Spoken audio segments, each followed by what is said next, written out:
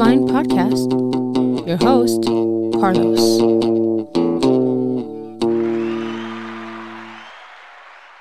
Hey, what's going on, everybody? Welcome back. Today we're going to be doing lies that the church has told me. We're going to do a twofer, two scriptures that are completely taken out of context. In fact, these sayings are said and they don't even exist in the Bible. First one is, God will never give you more than you can handle. Whoa. Okay. Second thing is they take Romans 8:28 and they say, those who love God, God works all things out to good. So just think of what's good and God will give you that. And God will do that for you. Ugh. All right. So the way we're going to look into this today, it's going to be a little bit different than the last lies that the church has told me, but it's going to be the scriptures that they've taken out of context. I'm going to explain those scriptures. And then I don't want to leave you with that. I also want to give you scriptures that you can look into and really see that it is the total opposite of what they're saying. But God does not leave you without hope. So the first one was, God will not give you more than you can handle. Now, the scripture that they use to take that out of context is 1 Corinthians chapter 10, verse 13. No temptation has overtaken you except such as is common to man, but God is faithful, who will not allow you to be tempted beyond what you are able, but with the temptation will also make the way of escape, that you may be able to bear it. So, trial and temptation, two different things. God not giving you more than you can handle, or God not allowing more than you can handle, is not what's being talked about here. It's temptation. And what is temptation? It's to be tempted to sin. Now, the reason, right, while we read, no temptation has overtaken you except such as common to man, it's because we are not allowed, or God does not allow for us to be tempted more than we can bear, because if we are tempted to sin more than we can bear, then we can blame God, because God allowed this temptation that is way more than what I can handle, and I'm going to sin.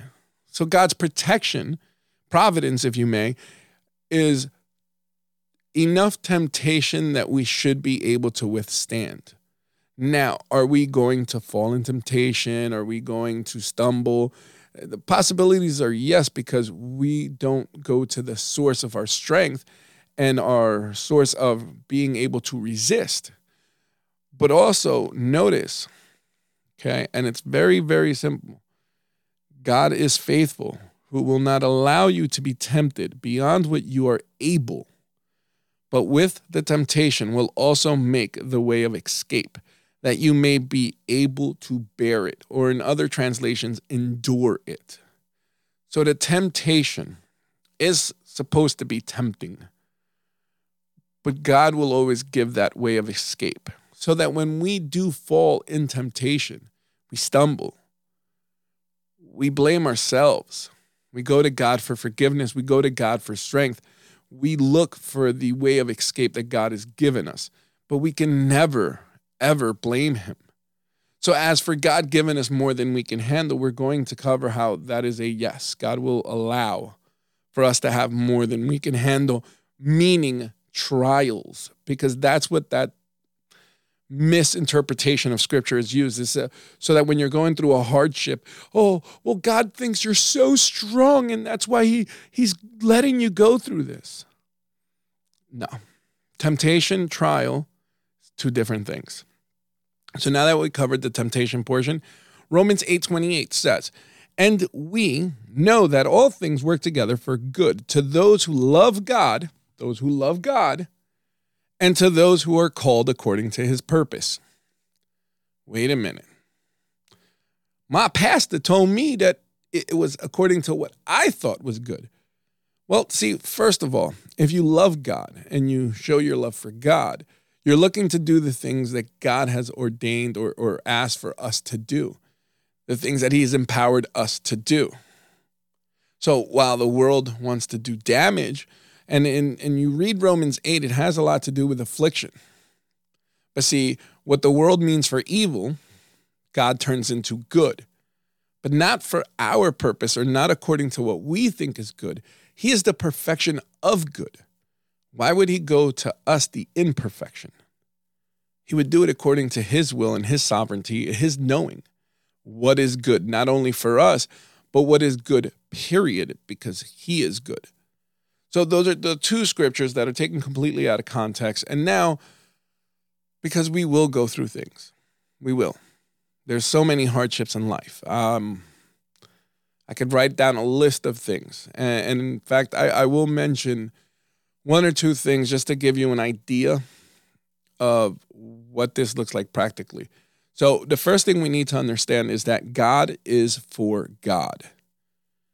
Throughout the whole Old Testament, you always hear for his name's sake. And Psalm 79:9 says, "Help us, O God of our salvation, for the glory of your name, and deliver us and provide atonement for our sins for your name's sake." Now, David is plainly saying, help me because of what people will say about you. Meaning, he is David, a man after God's own heart. He knows that God will not share his glory, that God, will never be blasphemed according to us. So he prays to God and asks God according to his character, because God will not go against himself. Now, Isaiah 48:11, for my own sake, I will do it. For how should my name be profaned? And I will not give my glory to another.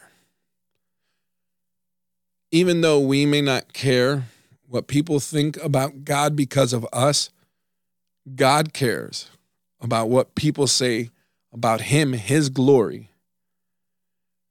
And nowhere in the scriptures has God given away his glory.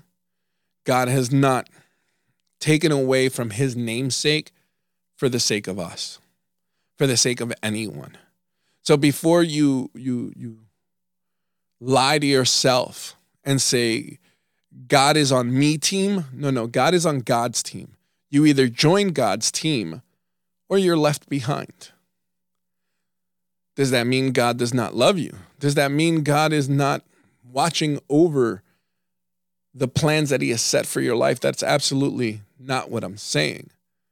But before you think God is for you, God is for God first.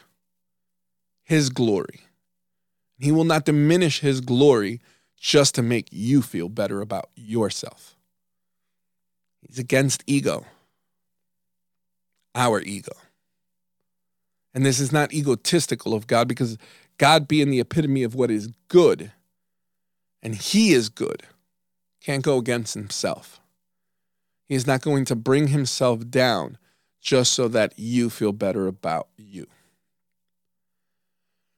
Second thing we need to look at is that we will be suffering. That's what it is. 2 Corinthians 4:17, for our light affliction, which is but for a moment, is working for us a far more exceeding and eternal waiting glory. Again, we're going to go through hardships, but here Paul looks at his life at this point of ministry. Now, mind you, he called it light affliction. Perception is very key. And if you understand why you're going through hardships, if you understand that this walk that we have with Christ is going to have its bumps per se, then you're going to understand that it's not easy. The road is narrow. Okay, it's going to have its things. If God had Christ, his son, suffer on a cross to pay for your sins, what makes us think that we're not going to go through things? Now, Paul in ministry was beat, dragged out of a city, left nearly dead plenty of times. We read through all his epistles how many times he was beaten, left for dead, being thrown in prison, punched in his face. Okay, he had physical infirmities, a thorn in the flesh, as it's called. Some people say it's his eyes. Again, through traditions, things that he's written. Something about when they found one of the books, and it says, you see, I've written this in my own hand. The letters were were like big and that writing was off, like if he couldn't see. Some thought maybe it was actual physical things where there was some type of disability. Now, no one knows exactly, but he had physical infirmities to go with the butt whoopings and everything else that happened to him. But he called them light afflictions. See, because for the weight of glory, for what he was going to receive in heaven, in the afterlife,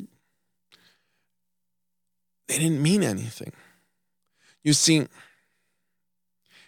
a woman goes to give birth, and I'm not going to diminish. I've seen my wife do it 8 times, and each time it broke me to see her in so much pain, to go through everything that she went through, to bring one of our children to life, to this world. But I've also seen the moment the child was in her arms, how she doesn't even remember the pain, because the end result was so much more than the pain and the affliction that she had to go through. And that's what Christianity should be like.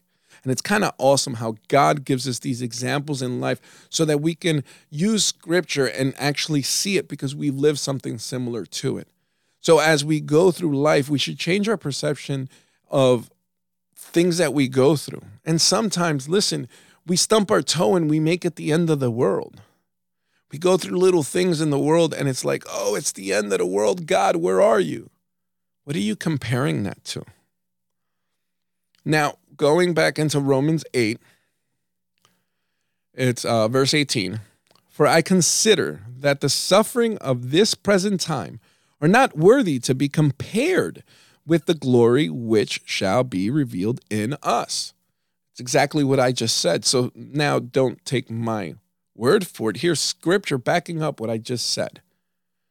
Romans 8:31. So this is after 8:28. And you've heard this, and people have said this. What then shall we say to these things? If God is for us, who can be against us? Don't take this scripture and make it what it's not either. You see, when you are for God, God is for you. It doesn't mean you're not going to go through things, but it means that God is going to see you through these things.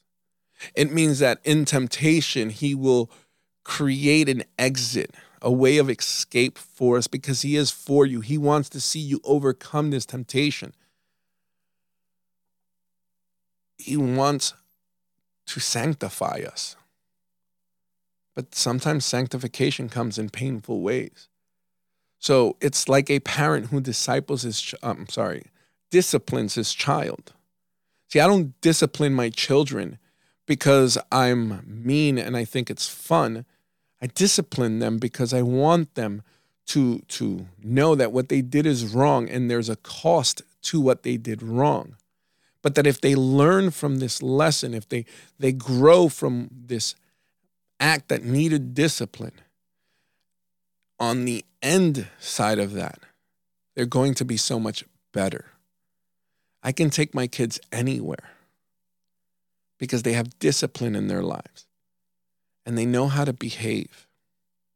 You will never see a child of mine thrown on the floor, crying and wailing at a Toys R Us. Yes, I know Toys R Us's aren't around anymore. Crying for a toy. There's discipline in their lives.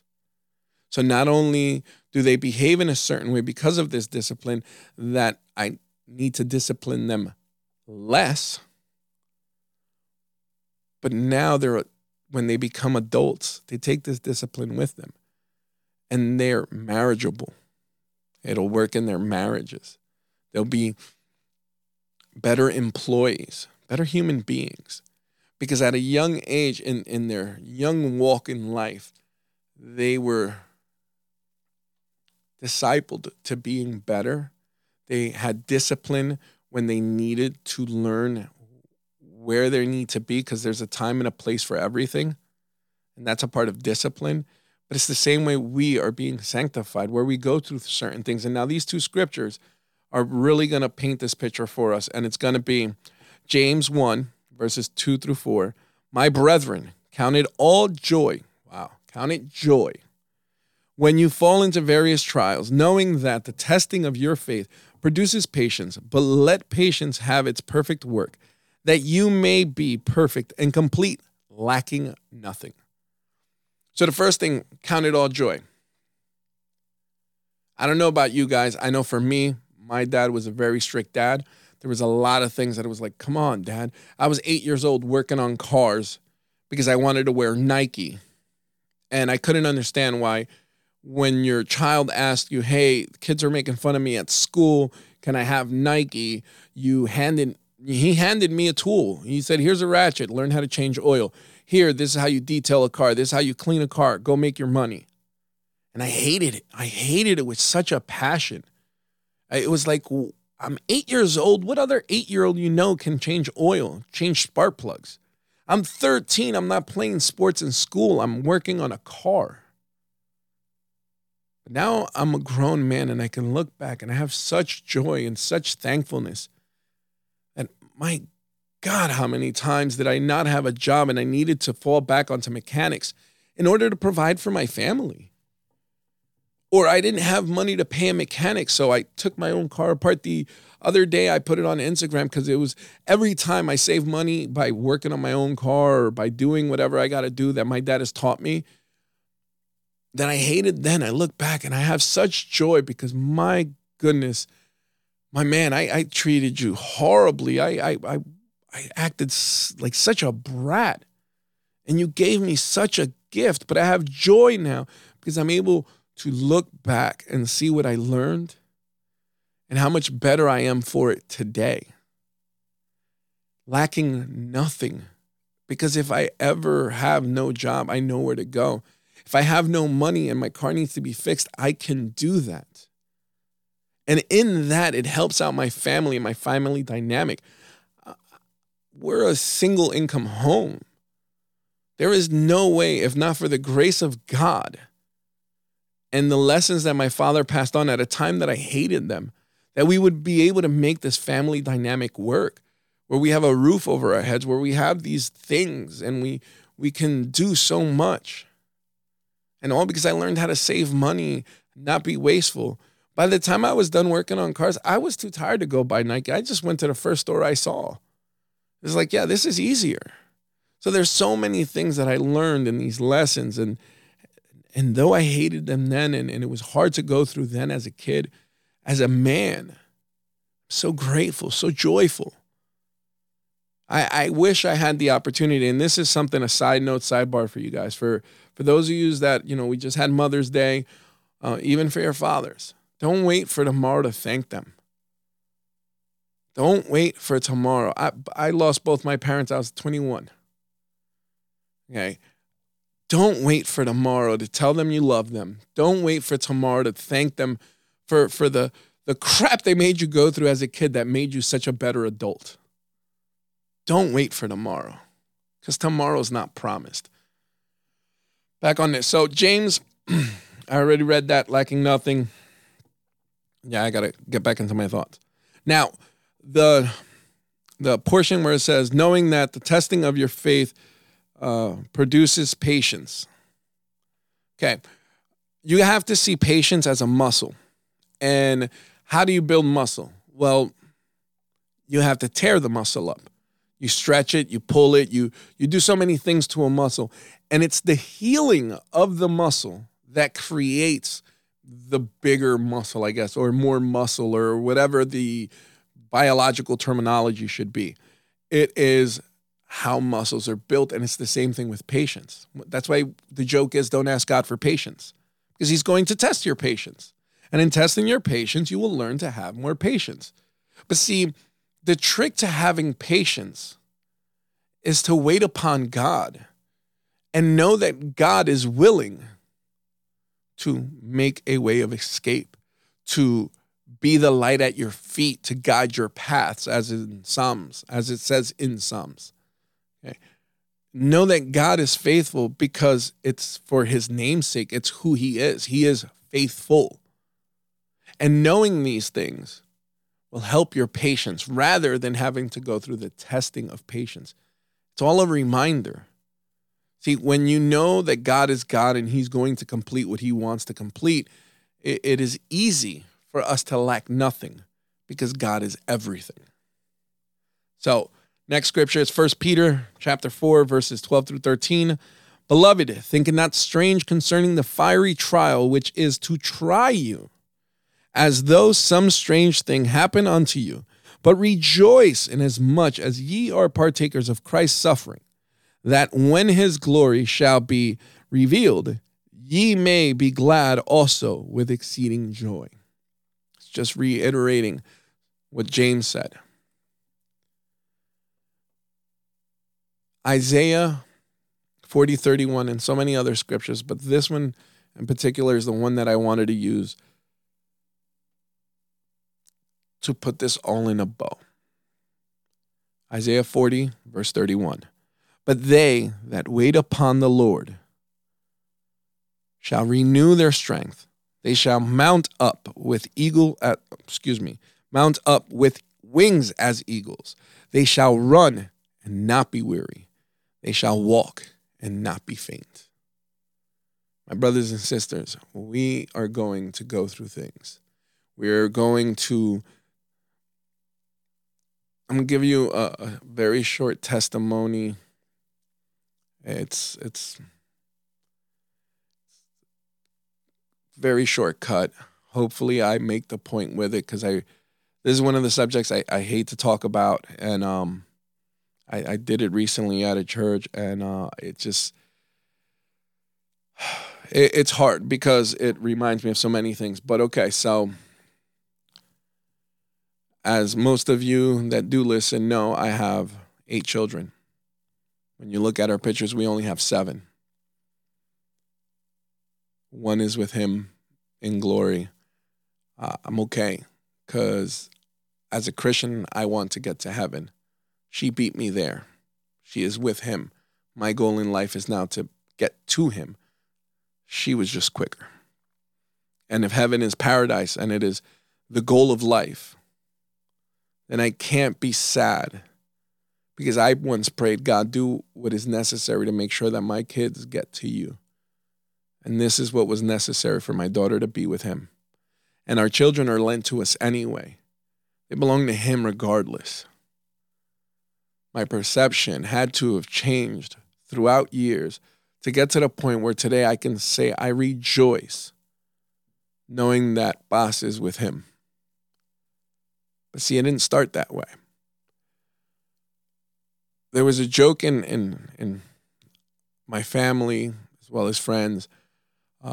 The first time my wife got pregnant with Matthias, I came home and I said, honey, I got news. She said, I got news. She was excited. I obviously wasn't, because my news was I lost my job. And her news was I'm pregnant. So at that time, not much of a Christian. All I counted was on me, and I fell back to trying to do as much as I could to provide, to have the things for the baby that was coming. I got a job, things happened, hardships, whatever, that go with not having a job, trying to provide, but it was only one kid. So about 2 years later, a little less than 2 years, come home, and I have news. My wife has news again. And I say, honey, I lost my job. She says, I'm pregnant again. She was excited. And as a man, to be put in a position where you feel like a failure, like you can't even provide, I couldn't even rejoice in the fact that we were having another child. And this was Lily. Lily was born a little early. Her lungs weren't fully developed. Actually, doctors don't even know what was wrong with her. But I think this is the point where God chose to really grab a hold of my heart. Because it was a good brother of ours who came and prayed for her. And, within a day or two, she was better and the doctors didn't even know why. But again, she was pregnant. I lost my job. This time it took a little bit longer for me to find the job. It got a little bit harder. Bills started getting a little bit out of whack. JoJo was coming along, and so I come home. I have news. But I approached this a little different because I walked home and I said, honey, you're pregnant. And she said, oh, my God, how do you know? I said, because I lost my job. And I was right. She was pregnant. Same thing, but this time I'm walking a little bit more with Christ. I'm learning to have patience, to really trust in the fact that whether I have a job or not, that God is Jehovah Jireh. God is provider, and God provided so many things. In fact, the same brother that came to pray for Lily helped me out with a job for a little bit in the city, and it was actually pretty entertaining. He helped me get through depression, which no one really knew I was going through, because again, I was feeling like a failure, but I was counting on God and just his presence, and our praying together, talking together, really just hanging out, in the city was what I needed. And also he provided a way for me to make some cash. Then from there, working again, Luna comes along. Same thing. I come home. You must be pregnant. She goes, you lost your job. Yeah, you're right. I was right. We had Luna. And it was very interesting because at this point now, 4 children, boy, girl, boy, girl. My wife surprised me with, I'm pregnant. In fact, I remember that day, and it was like, I was working, but I didn't lose my job. It wasn't going great, but I didn't lose my job. And I was like, oh, this must be over. This whole thing where whatever God was doing, it must be over, because she got to tell me she was pregnant, and it was with Boss. And man, I was like, wow, I didn't lose my job. And I'm thinking to myself, like, okay, God, all right, cool. 6 months into the pregnancy, we go and we find out that the baby has trimethylene 13, and I'm just going to cut it short with so many things that happened. But we had the doctors and the nurses try to convince us that we should just abort. Baby has trimethylene 13. It's not going to make it. Kill it now. I knew my stance, and I'm not going to play God. I knew my wife's stance, but again, with news like this, you kind of, as a man, don't know what to say or what to do except whatever you want, honey. And I was so touched and blown away by the fact that she didn't miss a beat. It's like, no, we're not killing anything. We're not doing anything. And I'm like, damn right. Let's do this. Okay. We're going to head on into this because we trust God. Whether he heals or he doesn't, we trust God. Which was beautiful. For you marriages that are out there, you need to hold each other up. Because when one falls, the other has to be strong. And when the other is weak, the other has to be even stronger. So hold each other up. Be a team. And this doesn't mean anything outside of Ephesians. I'm talking about be a team. Okay? Love one another, strengthen one another, make each other better and stronger in Christ. Because you never know when the test is coming and you're going to have to be there for each other. And if one of you falls off on the other and you're both fallen and your faith is both lacking, then you're both going to be in this rut a lot longer rather than one helping the other one out. And that's basically what we did. Social media was evil to my wife. They would say that she wasn't Christian enough because God hadn't healed the baby yet. She wasn't praying hard enough. She must be in sin. Basically, everything that happened to Job. Everything that happened to Job was social media for my wife. People knew to leave me alone because they definitely didn't want to see me angry. I'm not the Hulk, but I can, you don't want to see me angry. So they left me alone. More people would pray with me, would get together. And I really had a sense, and I mean, this is not of me, this strength and this posture of whatever God does is good. Whatever he does, I'm going to stand on that. And I didn't know why, and I didn't know how. I just knew that I've read these scriptures, and I knew that I'm going to go through hardships, and I know that God's going to Work with me through these things. I know all that. I need to live it. And I prayed, Lord, allow me to live this. And without me even thinking twice, man, God came through in such a way. And it was hard. We get to the day, my wife gives birth, we have the beautiful little girl. We knew, God was only going to allow us to have what we thought were going to be moments. Turned out to be 3 days. It was funny because even people came to the hospital and even they wanted to attack our faith and attack our walk with God. And we're not Christian enough because we're not praying for a super healing. And it's not that. We pray for God's will. Because at the end of the day, it's his will. It doesn't matter what I want. If I truly believe that God is the God of my life, then it's whatever God wants. 3 days later, our daughter had passed, went home to be with the Lord. People still were attacking us. But see, if you look at the statistics of a marriage that loses a child and what that does to a marriage, it was amazing how well knitted me and my wife were, thanks to the Lord. Thanks to everything that he put us through before that and testing these things. And again, I only talked about the aspects of the biggest test for me were an attack to my manhood because I needed to be able to fix everything. And with losing jobs and this happening and that happening, little by little, he was chipping away at my ego and this false bravado of manhood that I thought I had or what I thought I was. All the places where I thought I was strong, he showed me how weak I was. And that only he can strengthen me. To the point where now I'm definitely in a situation that I know I have no control over. There is nothing I can do. It's above my pay grade. I can do nothing but count on him. And finances went crazy because once we're like 2 weeks away from having the baby, that job did me dirty and fired me because they found someone to replace me. Actually, they found 2 people that they can pay twice. All right. They could pay 2 people their salary and it'd still be less than mine. That's what I meant to say. And I got done dirty, but none of that mattered. The only thing that mattered is that I had to be the head of my home, the rock for my wife. As God is my rock and God strengthened me, I had to be that for my wife. Because that's my role as a husband.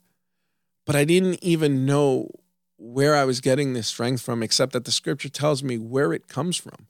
See, because the Holy Spirit is that comforter.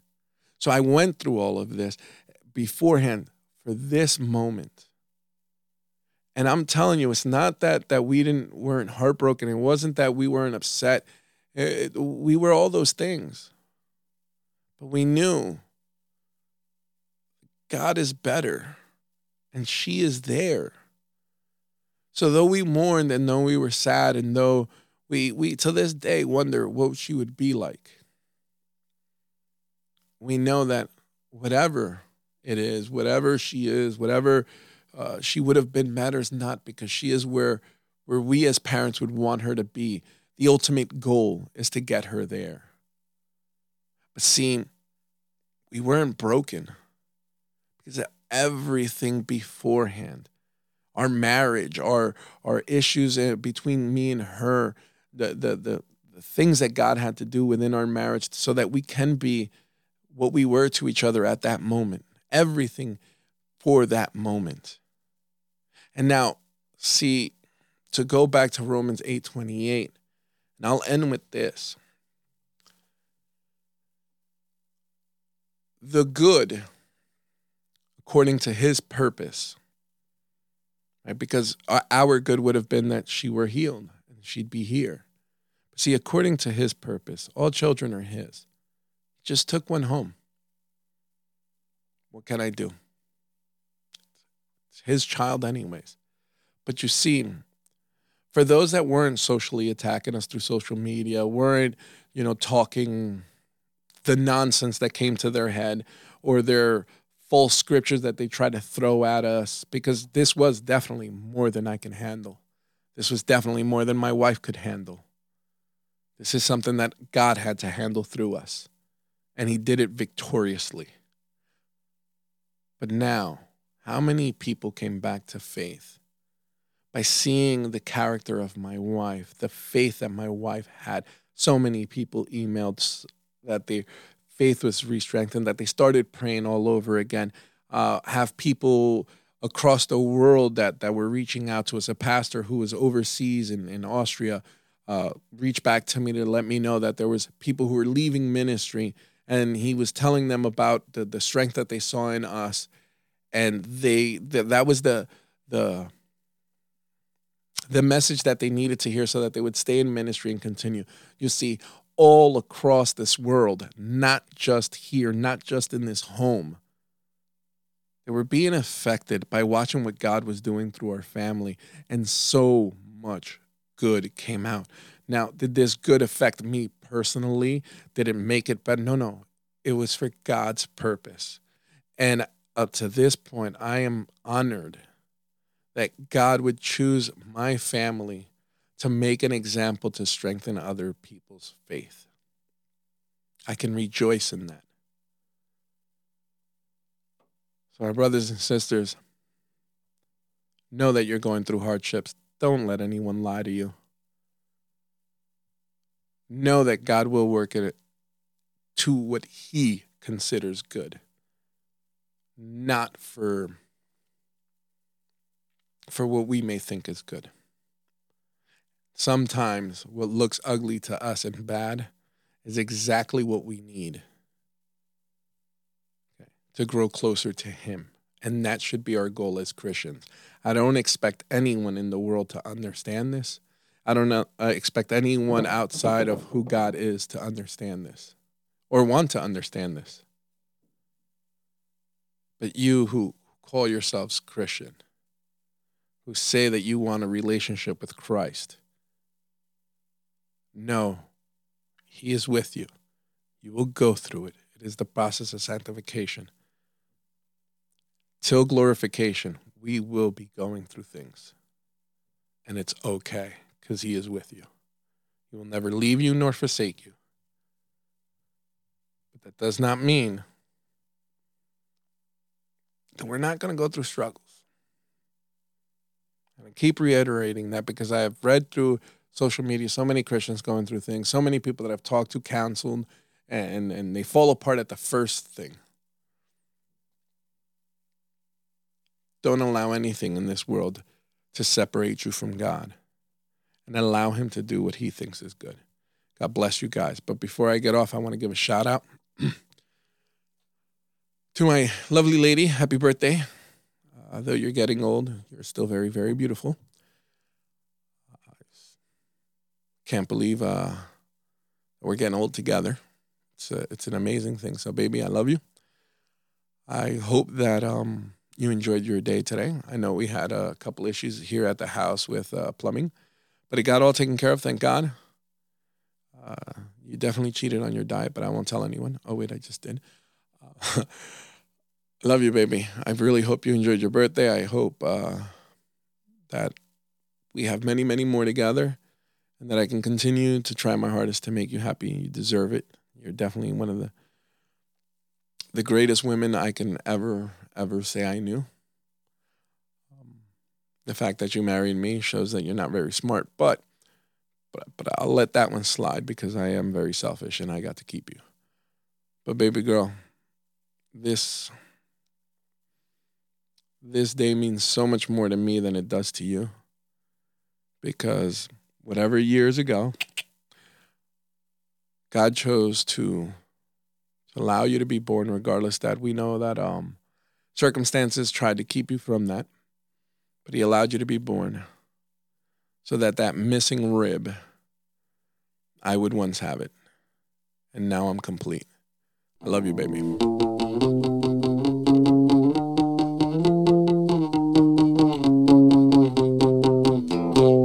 Thank you for dropping by. Please remember to subscribe, to share, like, and to catch the next one.